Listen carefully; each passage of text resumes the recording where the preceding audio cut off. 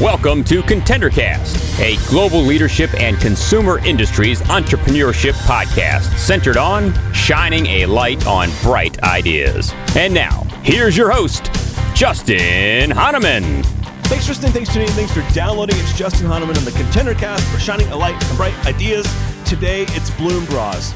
Yes, Bloom Bras. Their founder and CEO, Elise Kay, is on. I cannot even wait. I have a lot to learn in this category. I'm not an expert, but I have a feeling we're all going to learn, and you're all going to learn about this amazing new brand. Elise, it's so great having you on the podcast. Oh, I'm so excited to be here. Thank you so much for having me. I know. I couldn't wait to meet you. I had so much fun rapping with you a little bit before we hit record, and I can't even wait to hear your background and story. Let's do this before we talk about the product and the company. Share a little bit about what you were doing before launching this brand. I know you were in product marketing and business development and product management. Share a little bit about your story beforehand. Absolutely. So my background was kind of all over the map. So I started in marketing, but very early on in my career became obsessed with product development and really this combination of what a customer wanted, what a consumer would buy, and what a manufacturer could actually produce. And so through my career, I worked on the front end side of innovation, the marketing side, and then moved back and forth between sourcing as well. So when I decided I was going to launch my own company, I knew all of the ups, the downs, the lefts, and the rights, which is why I wrote the original business plan in 1999, but did not do anything about it until 2015. Oh my gosh. So why didn't you do anything with it when you had the idea? And then what finally triggered you to do something with it? Well, since we both come from the exciting world of consumer products, yes, we know how many fail, right? Great ideas might be wrong timing, might be wrong execution, but it takes so much time, energy, and money to actually get a product produced. And so for me, I kept saying, when somebody else addresses this very big issue, I can't wait to buy the product. And lo and behold, 15, 16 years later, nobody had. And so it became the thing that kept me up every single night. And I was obsessively collecting information and decided if I didn't do it right then and there, I was never going to do it. Wow. All right. So that's really, really cool. So you decided to make the jump and you're going to go take this plan, this idea for this product. It's somewhat like a sports bra, right? And remember, I'm not the expert, so you have to explain. All the women listening are like, okay, just Justin, you just let her tell the story. So tell us what Bloom Bras are and what makes them unique and whatnot. Absolutely. So taking a step back even further, 70% of women in the US are a D cup or above. The average dress size is somewhere between a 14 and a 16, which is the equivalent of a 44 or 46 band. The women in the audience will probably relate to that. The men in the audience, they're like, probably, what? Right. They might know. So they might know. To give you an example, Nike only goes up to a 38D. So none of the major brands were actually addressing this issue. And so when I ran my first half marathon, I did what a lot of women do, which is I wore an underwire bra under a sports bra, and I had no skin left from the chafing at the end of the half marathon. And so I took to the internet and I started to look to see, and there were thousands and thousands and thousands of women who were commenting with the same complaints that I was. And so I said, it's really not a design flaw, it's an engineering challenge. So if I'm going to do this, I'm going to do it as an engineer. So I brought people in from NASA and the shipping and packaging industry, as well as I got connected with the woman who does all of the corsetry work for Oprah and Aretha Franklin, but also for all the opera singers and ballet dancers out there. So brought them together and said, this is the concept. This is what I'm looking to do. I want to create something that's adjustable and comfortable and breathable and has no underwire for health reasons. And after a couple of really, really, really fun sessions, we created the Bloom Bra. Wow, that's cool. Now, how did you know those people? Did you have to have others help you with figuring out who to call and how to kind of get that initial design? I'll call it a design team, but like, how did that come together? I essentially didn't take no for an answer. So I would pick up the phone and I would call, and anybody who would talk to me, I would talk to them. And lo and behold, if you call enough people, you can get enough people to actually answer. And because it was such a strong unmet need, I mean, I had an all-female team working with me, so that also helped to I would say give some flame to the fire to actually get this done. Sure. And so you get a group together and you're like, hey, I have this idea. I've written a business plan for it. I think it's pretty cool. There's nothing on the market for it. Let's come up with a design or a way to approach it. How do you go from that to like getting an initial prototype made? So I had my initial prototype made with, I would say, Frankenstein materials. And then my background in sourcing came in, and I reached out to probably 60 factories around the world. And lo and behold, eventually 60 through some, wow. Yes, through some coercion, and it's a technical product. So it was very important that whoever was making the prototype would actually understand all the nuances of, for instance, seam work. And there's a lot of components. So each of the cups has its own cincher inside of it. So it works almost like a corset. And so some of those details I wanted to make sure didn't get lost. So found a factory that I thought was going to be my long-term factory. And we made all the prototype. And I put a note out on a Facebook group, essentially I'm in San Francisco, for the Bay Area, that said, I know this is a very weird request, but I'm looking for women between these sizes to come test prototypes and give me your feedback. And so I had 165 women all show up at my door. Wow. Yes, right. That's pretty cool. Great way to get real feedback, not from friends and family. Saying, "Oh, it's wonderful." That was so important. Also, most brands use what's called fit models. And for me, if you put 38 women, if you put 10 women who are all 38 triple D next to each other, they're going to look and they're going to hold different based on their age, based on their ethnicity, based on if they've had kids, if they've not had kids. And so I really wanted to see what the difference was and get their input on it, as well as see what happens when they moved around. So it was the best type of focus group we could possibly do, but it was also, we were designing real time. So all the feedback that we were getting, all those nuances went back into design as we were getting ready to ramp up into production. Wow. And so you got some good feedback, which is a great way to kind of almost like pre-sell the product and validate, right? And so you go to production. What did that look like at first? How did you know what you were going to make and how many you were going to need? Well, that's a great story. So there's two pieces to the story. One is I launched on Kickstarter, and I knew nothing about Kickstarter. Right. That is a world that I did not come from. And so I put it out there, and we had 240,000 people come through the Kickstarter page within the first 3 weeks. Wow. With no paid spend. And right, it was just that's crazy. Wow. Such a crazy shock to me. I had asked for $20,000. We raised that in 82 hours. Wow. So that gave me the push I needed. And at that same time, the factory I'd mentioned before, we started going down the route of ramping up for production. And lo and behold, they came back to me and said, just kidding. We actually don't want to do this product anymore. What? Oh, my gosh. The manufacturer who was going to be your long-term partner, right? Right. They had my money. They had my patterns. They had everything.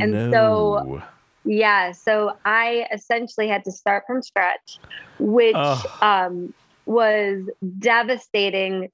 But the silver lining on it was I was able to, again, because of my background, build a factory in Sri Lanka that was that brought in a lot of the sustainable efforts that I really have always wanted to use in manufacturing. And so while that was not on my initial phase one of my business plan, it kind of escalated things, and it's turned out to be the most beautiful relationship that, we're still working together 4 years later. And again, I'm really proud of the fact that we use solar and wind and I don't get to talk a lot about it with the story because there's so much to the product, but it is something that is such a big ethos of our brand. That's really, really cool. And every startup, every new brand has its hiccups, right? And highs and lows. Absolutely. And lessons learned. We'll talk about that shortly. So you get some product going, you had initial now, did you know like what sizes you were going to make, or like how you were going to launch and what colors and all, like what did that look like in terms of the initial launch? Yeah. So 80% of sales in any sort of sportswear and in bras, et cetera, it's all black. So I said, got it. Inventory. Let's just go black. Right. Yeah. Right. So inventory kills companies. And as much as I wanted to come out with tons and tons of bright colors, Right. I wanted to make sure that we got the product right first. And to this day, we still only have black. So our size range goes from a 28C to a 56L, and which makes us the most body inclusive line on the market. Wow. And yeah. And so, but that also means that there's a lot of engineering that goes. So in a typical apparel line, you do what's called grading, which is each size up is going to be a percentage larger. Well, because of, again, weight distribution and the way that our bodies are built and the different sizes of breasts, we couldn't grade. And so that's where that initial feedback from the testers came in, where we were able to then continuously modify as the product scaled up and scaled down. We're about to launch a 60M, which is, again, a size that most sports bra companies don't carry. I don't think any in the US do. I think if you wanted, you'd have to go to a brand that is not a US brand. Wow. Amazing. And then as you launched, was there a point of which you were like, and was it e-commerce? Was it in stores? What did that look like? And then was there a point where you're like, okay, this is actually going somewhere? So we launched. To this day, the majority of our business is all on our own website. We've done partnerships, we've done pop-ups. So pre-pandemic, we were doing pop-ups, multiple pop-ups a month in key secondary and tertiary markets. So places like Nashville, places like Atlanta, where you're located. Thank you. Oakland, California, Detroit, Michigan, which is where I'm originally Michigan from. State grad. Absolutely. Go green. So looking at some of those places that had markets that were underserved, where we could actually come in and make a big splash with the pop-up, we started doing pretty frequently. And within those pop-ups, we started to actually work with companies like Macy's and REI and a couple of other big brands, Title IX, to create some partnerships. And again, with the ultimate goal, just to reach as many eyeballs as possible and to save the world 2 boobs at a time. And so it was a great business model. It was a very resource heavy business model. And then, as we all know, the world shut down. Right. And that meant that those retail partnerships all went away. Wow. And unfortunately, still to this day have not come back, which has been, I would say there's a blessing in disguise in some ways. Because more and more women were at home working out or at home looking for a comfortable solution. And so our sales skyrocketed after those first couple months of shutdown. And mainly it was all word of mouth. I mean, while we do some online advertising and such, it was people were coming back and buying 3, 4, 5 bras at a time, buying them for their, for their siblings, buying them for their friends. And so our community continued to grow and continues to this day to thrive. Wow. That's amazing. And what a really cool story. I love to hear, how COVID shifted or refocused or changed strategy. That's so fascinating. And how have you reached your consumer? You said word of mouth. Any marketing, or has it been kind of like, the consumer talks about your product, they share it on social, others learn about it? What does that look like? So we've got a couple of different aspects to our marketing. One is, with the pop-ups, it was great because we're very localized. Right. And we have we have a team of about 50 brand ambassadors. So these are our loyalists who found us because they tried the product first. And so when we go into a local market, usually it's great because we've got a brand ambassador who can help us to be, to organize and to be a local cheerleader. So that's one aspect. Another aspect is we do utilize Facebook and Instagram for advertising purposes. And then, the third one has been, again, our email marketing, which has been great because there's, if you look at the content that's out there, most fashion brands are still targeting, I would say, a certain section of the population that, that they're continuously marketing to over and over and over again. But our goal is really to empower women of all shapes, sizes, and stages of life to feel good while they're moving. So, because we're talking specifically about breasts, right. There's different times, whether it be in puberty or pregnancy or perimenopause, or a weight loss journey, or in this case, right, massive amounts of stress that we all felt in the past year and a half. That's usually when somebody's seeking out information or seeking out a product. And so we've really been able to stay authentic to our community and doing that through content. Love that. So looking ahead, things opening up, markets, evolving back, a lot of growth happening, retail reopening. What do the next 6 to 12 months look like for you guys? Like, what are the keys to success?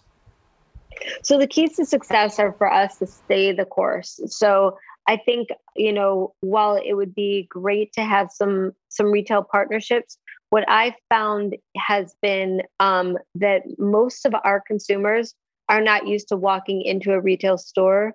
And so training this section of the population to shop online, teaching about sizing, teaching about, we do any free returns and exchanges. Sure. But it's been a great way for us to interact with the community, with our consumer, without necessarily having to rely on a salesperson. I'll tell a story, and I'm going to leave out the major retailer's name. That's okay. We'll all guess, right? Right. But in your home city of Atlanta, we did.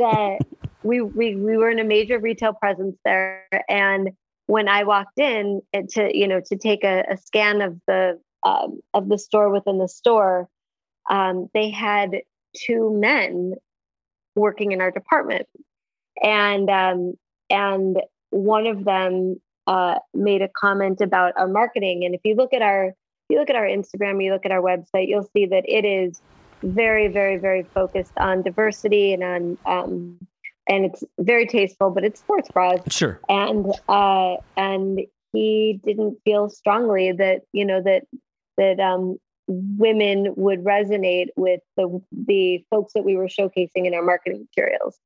And if you can't control the narrative, you have to rely on things like packaging, or you have to rely on things like marketing. And in this case, it was the antithesis of what the brand stands for.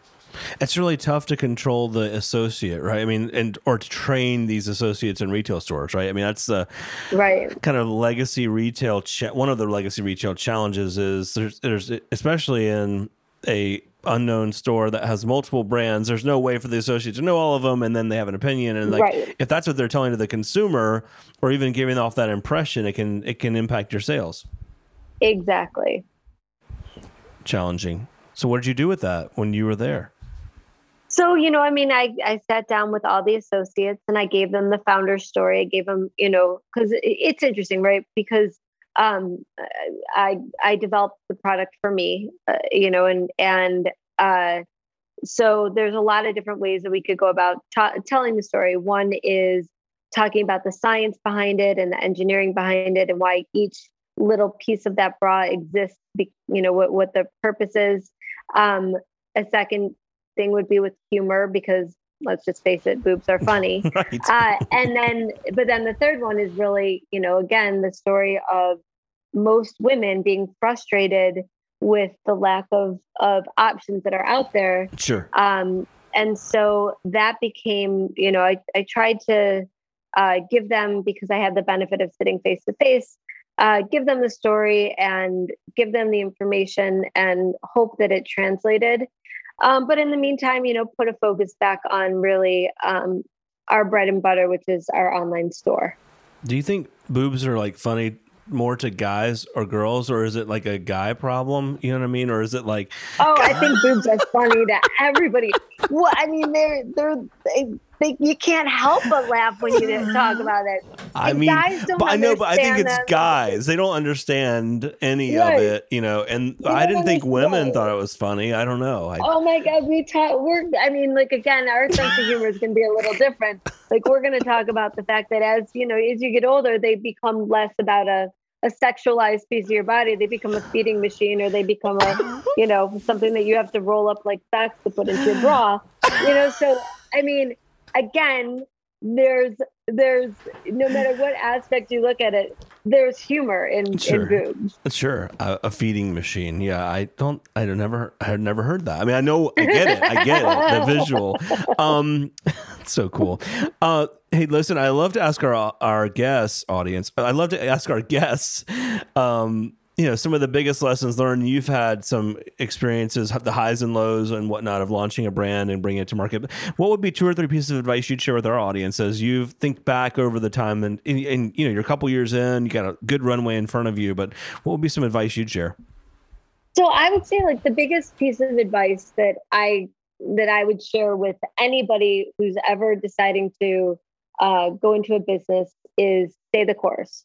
I think it's really easy to, even in our case, our product line, our pipeline is pretty robust and pretty filled with new products. But just knowing how difficult it was to get one product to market, it made me essentially say, okay, well, what realistically can we bite off and what can we do well? And if it didn't fit into that, let's not do it, or let's put it on a piece of paper for later. So that'd be one piece of advice. The second piece of advice is stay neutral. So the highs should all be celebrated and the lows should be learning experiences, but they're going to happen with such frequency that you don't want to spend too much time on either side of it. And then the third piece is surround yourself with people who are way smarter than you are, that have been there, that have done it. Because if without mentorship and without having those resources, I think, I wouldn't be where I am today. It's really, really cool. Love that.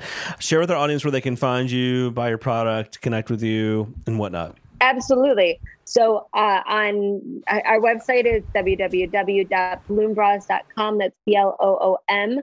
You can find us on Facebook and Instagram. Technically, we're on some of the other social medias as well, like TikTok. But those are the ones I understand. Right. If others want to use it, that's great. But that's great. Exactly. I totally get it. Cool, Elise. So great, man. You got, like I said, cool brand. Cool. I mean, you're so successful in what you've done, and we want to have you back on down the road. I hope you'll come back and share some more of your stories with us as you continue to grow. I would love to. Thanks for being here. Thank you. The ContenderCast is sponsored by Henderson Shapiro Peck and powered by Contender Brands. You can download additional ContenderCast episodes directly via Apple Podcasts, Google Podcasts, Amazon Music, Spotify, iHeartMedia, YouTube, and other preferred podcast platforms. If you would like to be a guest on the ContenderCast, connect with us at contendercast.com. This is Brian Benson reminding you that every winner started as a contender.